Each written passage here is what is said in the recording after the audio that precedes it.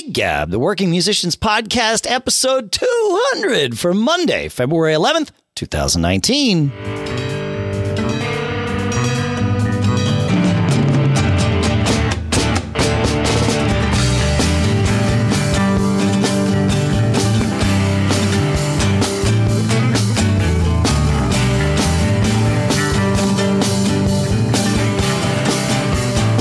Greetings, folks, and welcome to Gig Gab, the podcast by, for, and about working musicians. Sponsors for this episode include ExpressVPN at expressvpn.com/giggab. We'll talk more about why you want to go there in a few minutes. Here in Durham, New Hampshire, I'm Dave Hamilton. Here in Los Gatos, California, it's Paul Kent. How you doing today, Mr. Kent? Quite well, Mr. Hamilton. How you doing? I'm good.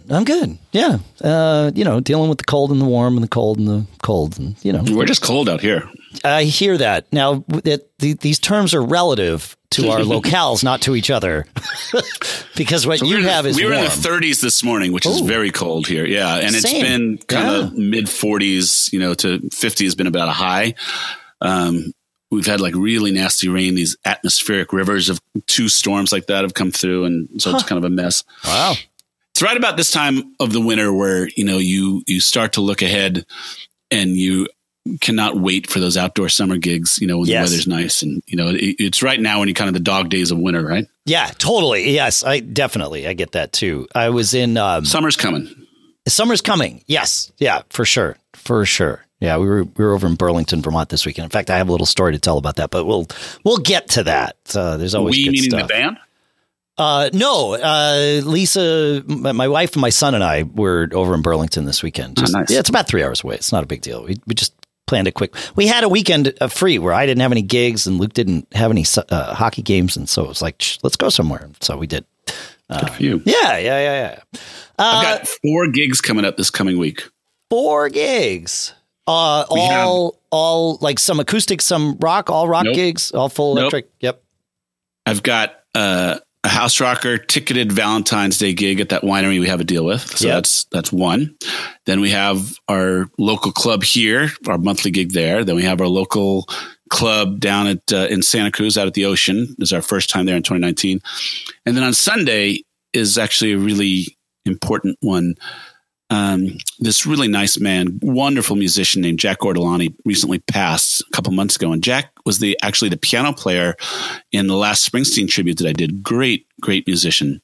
And the interesting thing about the story, well, not interesting, actually terribly sad, but Jack was not feeling great as we entered into the rehearsals for this. He was late a couple times and he just was saying that he wasn't feeling right. And he actually got diagnosed with cancer about 3 or 4 days after the Springsteen gig. Wow. And immediately started the process. And then sad to share that he passed not long after that. He battled for several months, but ultimately he lost that battle. And he was in a band that was the best band in this valley for many years, like the top corporate band called the Garage Band. Mary Ellen, who I sing with now, was the singer in that band. And her husband, Tom, was a bass player in that band. And Jack was the keyboard player. And they're from Rochester, New York area. Jack and Tom, they really have been like lifelong friends. This really beautiful friendship, musical soulmates, supporters, buddies, and, Tom was with him until the very end. And Tom has organized this fundraiser and there's a lot of cats that are going to be playing at this. I mean, and Tom and Mary Ellen know everybody. So there's like a guy who, had been in the Doobie Brothers for quite a while, Asleep at the Wheel, there's some really heavy players that are their connections that are all coming together to do this fundraiser Sunday late afternoon into early evening at that local club that we play here called Charlie's. And the money will go to Jack's family to help offset some of the medical bills. So wow, that's the 4th of 4, and certainly the most emotional. I was just going to say that's a kind of a nice place to put that in the weekend too. That's good. Yeah. So that's gonna be a good weekend. Yeah, for sure. Well, we got some more email in about the last episode. Actually, Mike wrote in and said he was listening where we were talking about closing our eyes while performing. He says, when I'm mixing shows, especially when I have a monitor engineer separate, he says, I close my eyes to concentrate on the sound. Having one less sense to deal with heightens my listening sense. He says, or at least I think so. He says, if I don't have a monitor engineer, he says, I'll balance that with looking at the band. He says, I also don't have the ability to roam as much. He said, taking the iPad with me and relying on Wi-Fi, he says, has bit me in the past. Yeah, you need to have good Wi-Fi in order to rely on that.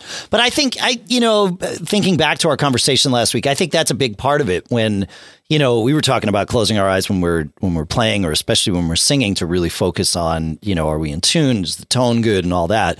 And it's that, shut down one sense to focus more on the others is you met my good friend Brad Maddox, right? I did. I met him, at the Boston Garden of all places. But yeah. Right. So Brad was my great friend in high school. He was my best man at my wedding. We know each other a long time. He went to Berklee College of Music and got a audio engineering degree and has been on the road, for many, many years now with some of the best bands in the world. And quite fortunately for Dave, he is the what is it called? He's on retainer sound guy for Rush for like the past 25 years. So when Rush came through town, Dave went in and got to see him.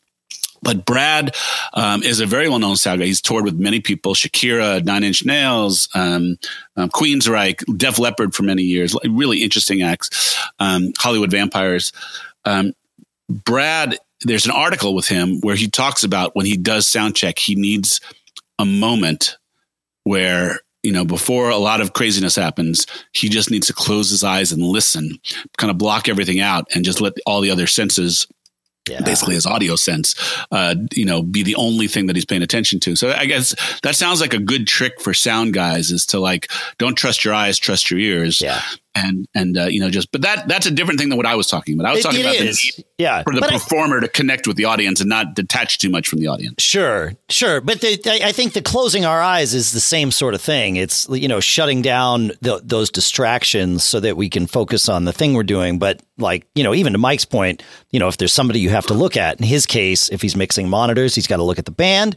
If you're on stage, you've got to look at the audience. You got to balance that. Yeah, for sure. And then Mike had an interesting story to share. He says, you were talking about rock musicians doing musicals. He says, a while back, I was doing sound for a musical. He says, we had a famous rock drummer in the pit. The music director gave the person the sheet music at the first stumble, which is what we call the first get together when you're in theater, because it's a stumble through. So he gave him the sheet at the first stumble with the changes from the rehearsals. And the drummer told the MD, man, I can't read that. I just feel it. So the MD told the drummer, okay, here, on measure 16, start feeling it. On measure 24, stop feeling it. And so on. He says it was pretty funny to watch. But you know what? The drummer locked on after the stumble and was rock solid all the way through the performances. He says it was really cool to see. He says I was also fun jamming on percussion with the drummer in the pit. Thought you'd appreciate the story. Yeah, that's cool. And certainly there are some musicals, I don't know which musical this was, where that would totally work. If it's like a Rocky Horror or a Spring Awakening or a Hedwig, or maybe even something like Tommy, where the tunes follow a, feelable format, then that's great. But if it's something like, Next to Normal or West Side Story or New Brain, where the tunes feel like they're going in one direction and then very intentionally take left turns to kind of keep the audience off guard, or, to catch the audience off guard, or whatever that is, unless you have the tune perfectly memorized, of course, feeling it will get you will not only not work, it'll actually get you into real trouble, because, you'll miss those things where it's like, oh yeah, after 7 bars, we changed from a rock groove into a samba thing. It's like, why? I can't imagine trying to memorize pit band music. Yeah. Starts, stops, cues, all that type of stuff. It's a lot different than memorizing your show as a cover band or something like that. Totally. I watched this guitar player, this guy Ken, that did he did Hedwig with us, but he also did Tommy. He filled in for Tommy at the last minute because we had some guitar player problems. And it was interesting because he doesn't sight read. So he can't just bring the book and do it cold. If he has it memorized, great. But which he did with something like Hedwig. But for Tommy, where he found out literally the day before, he had done it before, and he dug into his old charts, and he can read well enough to sort of create a roadmap for himself. And it is these things like, well, when this thing happens, or when you hear this, or when somebody does that, that indicates that this change is coming in 2 bars or whatever. But yeah, that it was like, man. and he couldn't see me or the music director because the way the stage was built. We couldn't see him either. So it was just like this. Okay, well, let's hope this all works, and it mostly did. But yeah, I would not trust myself to feel a musical. I think the longest run I've done is a 5-week run. And certainly by the end of that, depending on how complex the music is, you can start to actually trust yourself. The problem comes in like week 2, maybe week 3, when you think you know it and you start to trust yourself, or you stop reading the music and then you're like, oh crap. And that actually happened with me in Tommy. We were playing what's the song, the Eyesight for the Blind, right? And there's like the same riff happening over again, and after the right amount of times, the drums come in with that dun dun dun, and then that happens 4 times and brings the whole band in. And I wasn't paying attention. I thought I knew where I was. I thought I was paying attention and caught myself, but it was too late, and did that like 2 bars early. And our music director looked at me, and I was like, yeah, I know. And it was like, okay. Yeah, I know. Yeah. But now what, mea culpa. Right. Yeah. This one's definitely on me, guys. But now it's like, okay, think very quickly. How much do we trust everyone in the production? Like, these are all pros, right? Okay, cool. They know I just screwed up. At least they think they know I just screwed up. If I were to continue and do that for 4 bars, they would have followed me. But I was like, you know what? I'm just going to wait and come back in where I should. And I did, and everybody followed me, and it was like, okay, at set break or intermission, whatever you're supposed to call it, I went up to the guy, Michael, who was singing that particular tune. I'm like, dude, thank you. He's like, yeah. He's like, when I heard that, he's like, I thought, am I in the wrong spot? Yeah, exactly. And I'm like, no, it wasn't you. He's like, okay, that's pretty funny. Yeah. So anyway, those things happen. Yeah, feeling in musicals, it's not like playing a rock gig. So even when you're playing songs you might play on a rock gig, it's not always, you can't. What's that? It is in no way, shape, or form about you. Well, that's no part of it. No part of it is. That's right. Well, and that's true for most of it. Yeah, I mean, like Hedwig, it was about us, but for the most part, no, it's not. But also, even if it is about you. Like, even if the singer screwed up, like we'd follow them, but it would cause major problems, right? Because there's probably sets that are moving, people that are moving into position. Like, it's an orchestrated thing, and it all really works best when everybody does things in the right order. Not like no one should be calling audibles, even accidentally. Yeah. So, hey, did you watch the Grammys? Yeah, I wanted to get through our 2 emails and then one little thing, and then let's talk about the Grammys, shall we? That's fine. Okay, sure. Cool. Because we got this email we'd asked we were talking about the piano player on Feeling All Right, and we got an email, and it was a guy named Artie Butler. And I looked up this guy, and it's fascinating.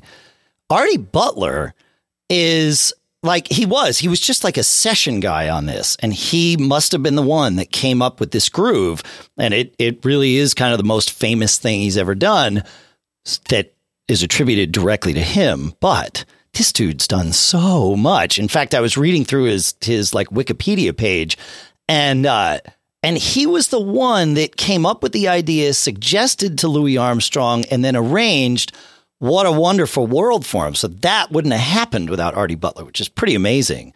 But he's done a million different things. I mean, it's a crazy thing. So here he was, this dude, kind of hanging in the back, behind the scenes, pretty much through his entire career, but doing some pretty amazing things. He co-wrote with Jerry Lieber a tune called Down Home Girl, which was originally done by Alvin Robinson, but then covered by the Rolling Stones, which is the version I always knew of that tune. But yeah, man, it's just it's fascinating how these people sort of like come out. And this guy was a Wrecking Crew guy? Oh, I don't think he was Wrecking Crew. I think he was just it's the session dude. Yeah, session dude it looks like in New York City, and working a lot. Like a Tin Pan Alley, right? Yeah, exactly. It was Bell Sound Studios was where he first cut his teeth working with Lieber and Stoller, actually, or met them there. And then just, like anything, once you get a little bit of cred, pick up the phone when it rings kind of thing and watch where it takes you. And it looks like that's what happened with this guy. Yeah. Interesting. Yeah, it's fascinating. So yeah, thanks for sending that in. All right. Good stuff. So that's it. That is. Yeah, man. I want to take a minute and talk about our first sponsor here, and then we'll talk about the Grammys. Does that work for you, man? Yeah, sweet. Our first sponsor today is ExpressVPN. Listen, as musicians, we're out in lots of different places, right? We're in different clubs, we're in coffee shops, we're in restaurants, we're in big venues, small venues. And one thing is in common with all of them these days, and that's they all have Wi-Fi. But they all aren't places that like technology is necessarily the top priority. So usually, even at some of these bigger places, it's like one person that set up the Wi-Fi and manages it. And it might not be the most secure thing in the world. And when I say might not be, that's like 99% of the time. And when you're out there and you're hooking up your laptop and you're spending a lot of time in these venues, between sound check and the gig or hanging out during the day, maybe at the coffee shop next door, you want to make sure that whatever you're doing online, wherever you are, is secure, encrypted, and protected. And that is what ExpressVPN can do for you. ExpressVPN is a VPN, which means they create on your computer or on your phone, your tablet, whatever, an encrypted tunnel between you and the outside world. So whoever set up that Wi-Fi can't see what you're doing. Whoever's on that Wi-Fi can't see what you're doing, even if that Wi-Fi is set up in a very insecure way. And that's super important these days. It just sets up this tunnel, and ExpressVPN takes care of making sure that no one knows what you're doing, how you're doing it, where you're connecting. Everything you do is private, and that's what you want.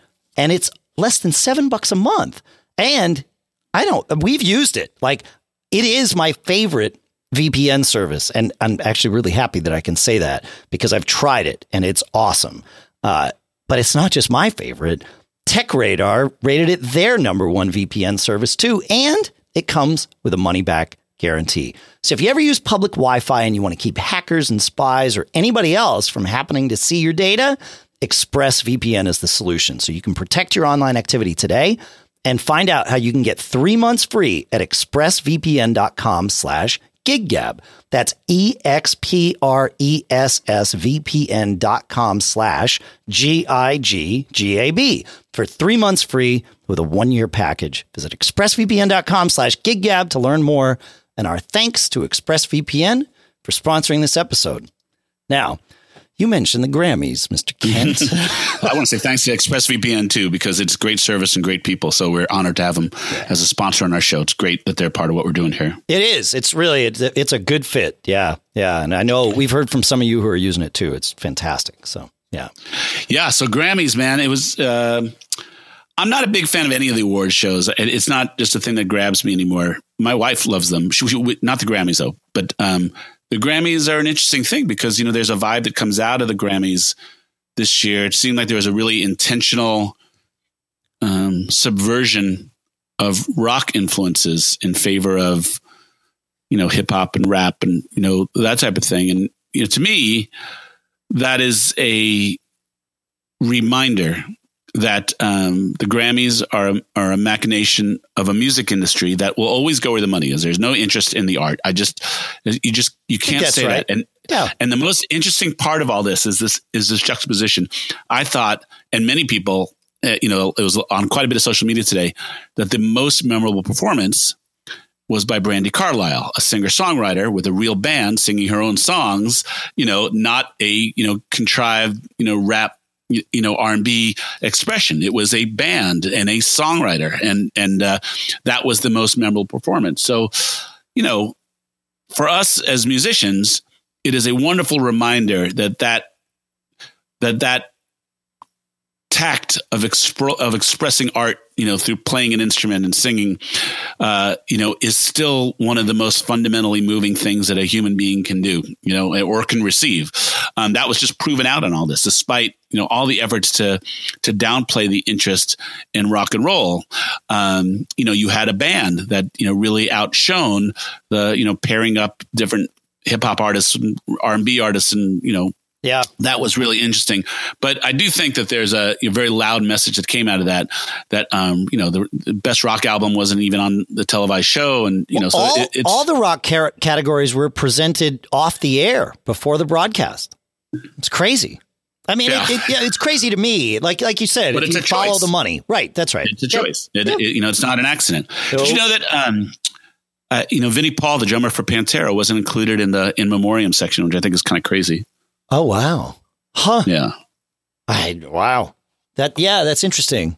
Huh. So their eye is not on the ball when it comes to rock and roll. But I don't really understand how this all works because, again, if you look every year at the top grossing tours, meaning who's spending the most money, it's all these classic rock acts. It's always Springsteen, U2, Rolling the Stones. Eagles. Yeah. I mean, so I don't really, I guess on a day-to-day basis, the people buying the 99-cent songs, it must be the target market of who the Grammys care the most about, or the record companies maybe still have those relationships with those artists and they make the most money off of them right at that apex before that initial contract, turns into something that the artist then controls. So maybe that's where the money is. You understand what I'm saying? I do. Yeah. Springsteen writes his own ticket and he can tour and he can keep his money. And, that's what he doesn't need the record company for that.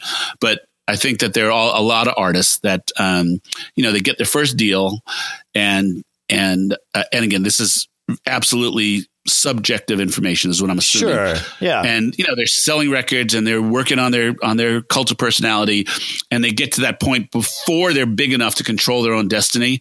And it's the last chance that the record companies can make, big money on one last tour or control the terms of the record deal or anything like that. So I wonder if that's the levers that are being pulled as to why, the record companies invest more into the up and coming. Yeah. Let's think about this, right? Because we know that these days, people don't make money off of record sales at least not like they used to. There is some money to be made, of course, right? But by and large, record companies won't sign just record deals anymore. They sign what they call these 360 deals, where the record company becomes your promotion partner in everything that you do.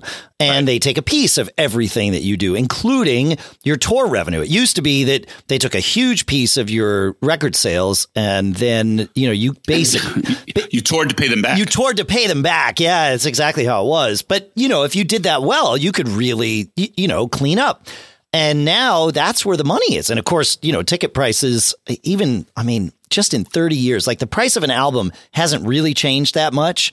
Maybe an album was $11.99 for an album now. Yeah. Was it $8.99 or something like 30 years ago? Yeah. So it's gone up, 50, let's say it's gone up 50% and it hasn't, but let's say it has. Well, concert tickets were also $8.99 30 years ago. And they are not $11.99 now, unless you're adding a couple of decimal points and you're calling it $1,200 to go see the Rolling Stones or whoever it is, right? So that's where the money is. And I just pulled up a list of Billboard's box score charts that show that the year's revenue from November 2017 to October 2018, and it was Ed Sheeran was number one, Taylor Swift, Beyonce and Jay-Z, Bruno Mars, Pink, Justin Timberlake, U2, The Rolling Stones, Kenny Chesney, Journey, and Def Leppard. That's the first 10. Then in the remaining 15, the Eagles are there, Foo Fighters are there, Billy Joel's there, Harry Styles is there, Trans-Siberian Orchestra is there, which is really interesting to see. Jay-Z makes a second appearance. It's number 25 on his own. Luke Bryan's in there. Every single one of these are bands playing on stage. The one where I was going to say Depeche Mode, you could sort of argue that it's like, there's more sequenced than not, but I don't actually think that's true. But it's a nostalgia act at this point, right? For Depeche Mode. Mm-hmm. Every single one of these top grossing tour is musicians playing on stage. in some way, shape, or form, whatever music people want to hear. Like, there you go. And yet that's not what the Grammys are acknowledging. It's fascinating to me. It's also weird because that demographic that it seems like that is targeted to, they don't watch television. Right. That's a good point. Yeah, fair. Yeah. So I guess the video that comes from it, ends up being a promotional thing that has some value. But, that those are the core things to me, is that it was a clear, conscious statement that the music industry, is the Grammy organization and the levers that pull that are sending a message about rock that is interesting. Yet the most impactful performance was Brandi Carlile's, which was, maybe not a true rock musician, but a singer-songwriter playing instruments herself, along with a band playing instruments themselves.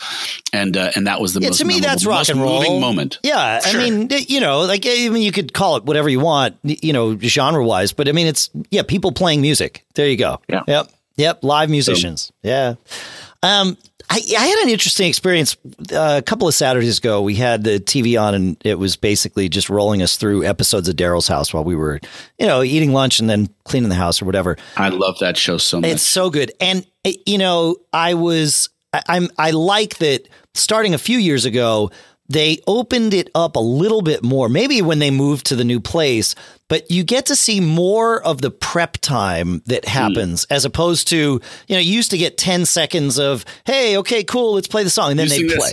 Yeah. Well, but now you get maybe 3 minutes of that or 4 minutes of that, which, I mean, certainly there's way more than that goes in, as we all know. But, seeing that is really interesting, especially, as a musician and a student of the craft. And he had Kenny Loggins on, and it was so interesting. They were going through.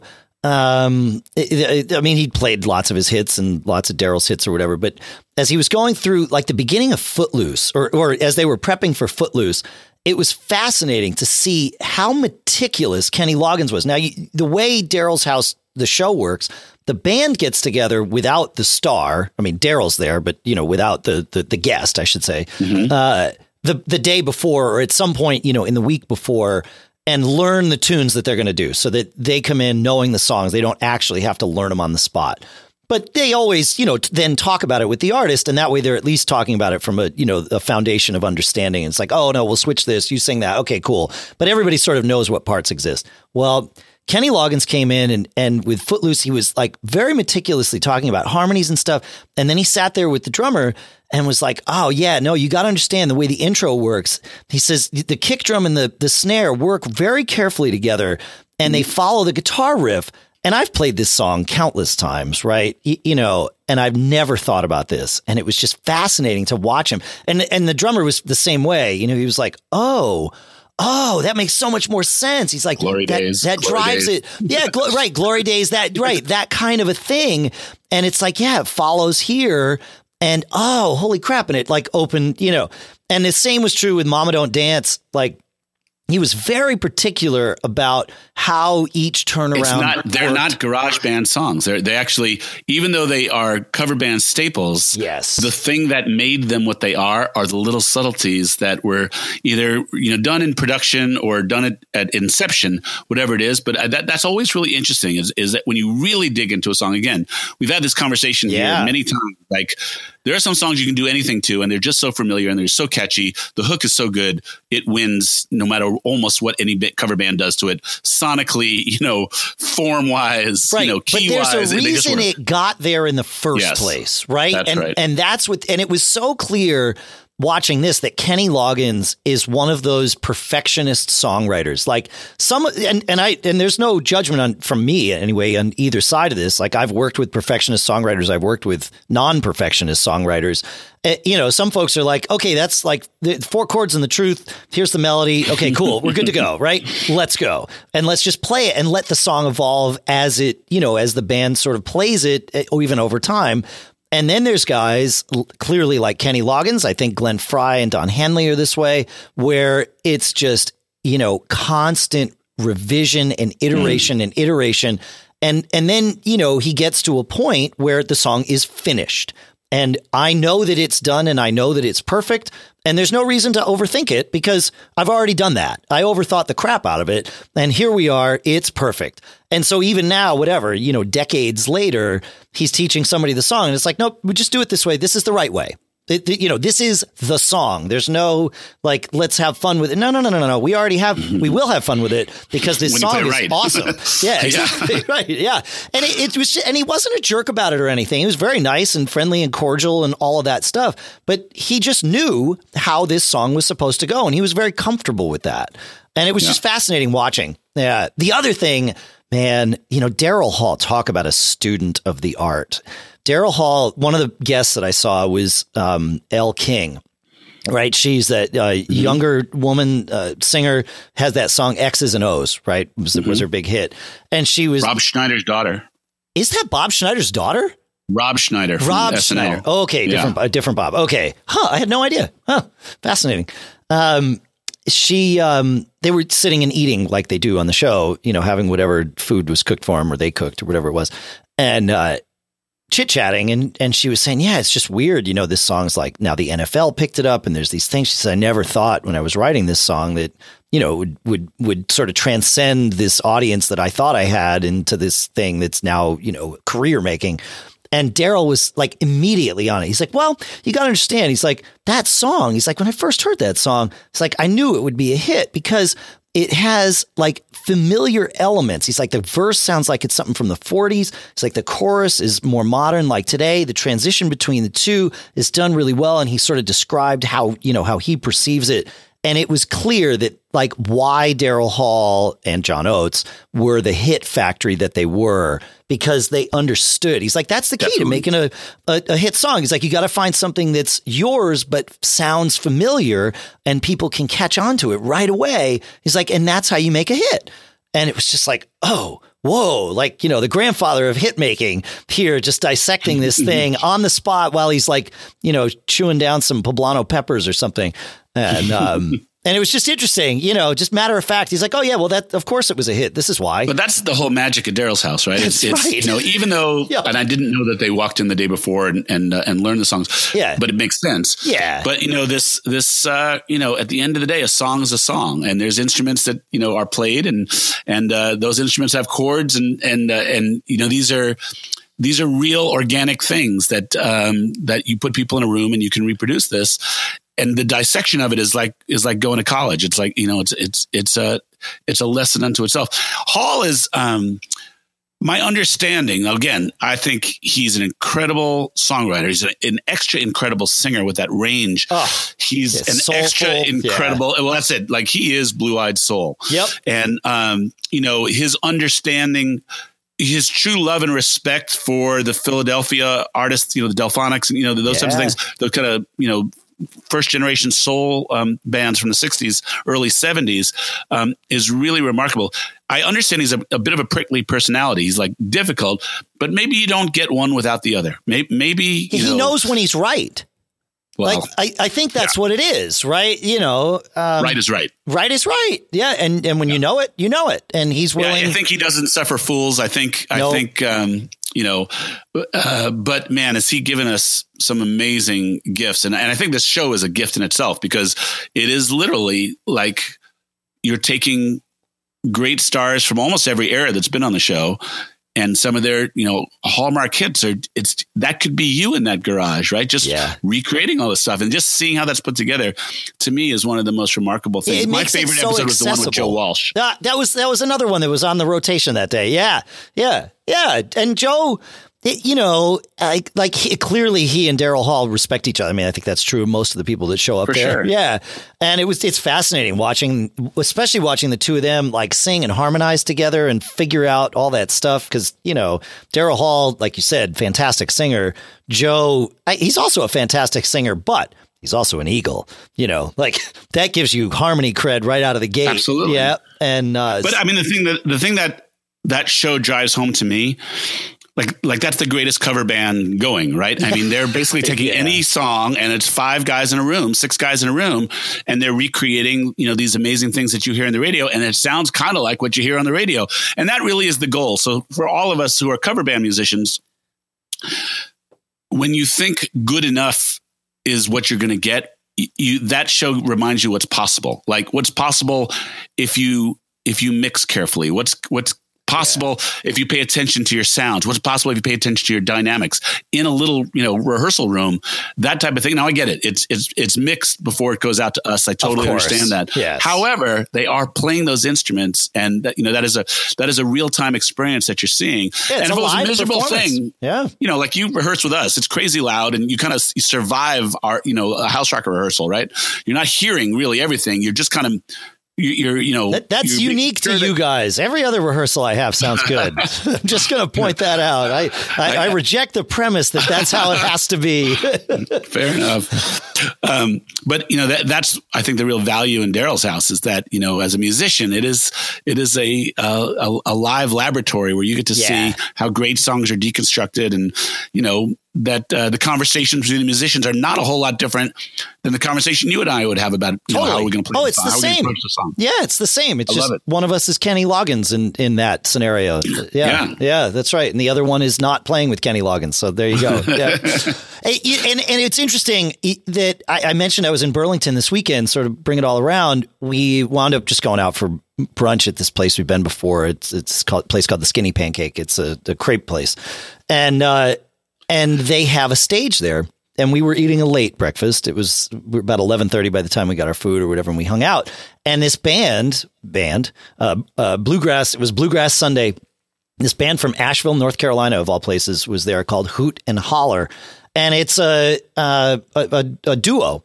And they are young. I mean, probably in their, maybe 20s, maybe 30s kind of thing. Maybe they're older than that. I don't know. But they were, like definitely classic bluegrass people. They were not pretending. Regardless of their age, these are bluegrass folks. And I've had the pleasure to play with some bluegrass folks and over the years, and these people were, the two of them were right there. But it was fascinating because bluegrass is very much rooted in acoustic instruments, and mostly there was a man and a woman. The guy played guitar, the woman played fiddle. They switched around. She played guitar at one point. He played banjo. But the really interesting, and they both sang. And they had one microphone. No instruments were mic'd. Everything was acoustic. They just had one big mic in the middle of the stage, and they understood their instruments and their sound so well that they knew how close to the mic to be at any point in time during the performance. If one of them had like a little, riff or a run to play, they would get their fiddle or guitar closer to the mic so that it amplified properly. Harmonies were blended by, both singing volume and distance to the mic, but you're not just blending harmonies with other harmonies. You're blending harmonies with instruments and all of that. And it was exactly like you were just saying, like truly understanding how your instrument sounds and how and that includes your voice, right? And how it all blends together. And they were doing it obviously in real time. And they played some, bluegrass standards, but they also had some tunes they wrote.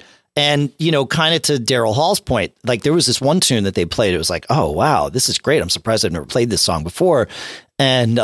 And they announced at the end, they're like, oh, yeah, that's one of our originals. And it was like, whoa, that sounds like a tune you've heard. It's like, oh, they've tapped into it. Like, this is good. This is good. They know what they're doing. So, yeah, very cool. I find that remember we had the Coffis Brothers. Yeah. I find that out with a lot of their songwriting. It connects to a certain sound and tone, and their hooks are really good.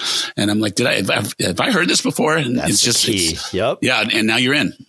Yeah, now you're in. That's exactly it. Yep, now you're in. Yeah, so it was pretty cool. So I'll put a link to them in the show notes too. But yeah, it's always good to see. In fact, maybe we'll get in touch with them and see if they'll talk to us about life on the road. Doing what they do, because I think they're just doing a tour of the Eastern Seaboard here.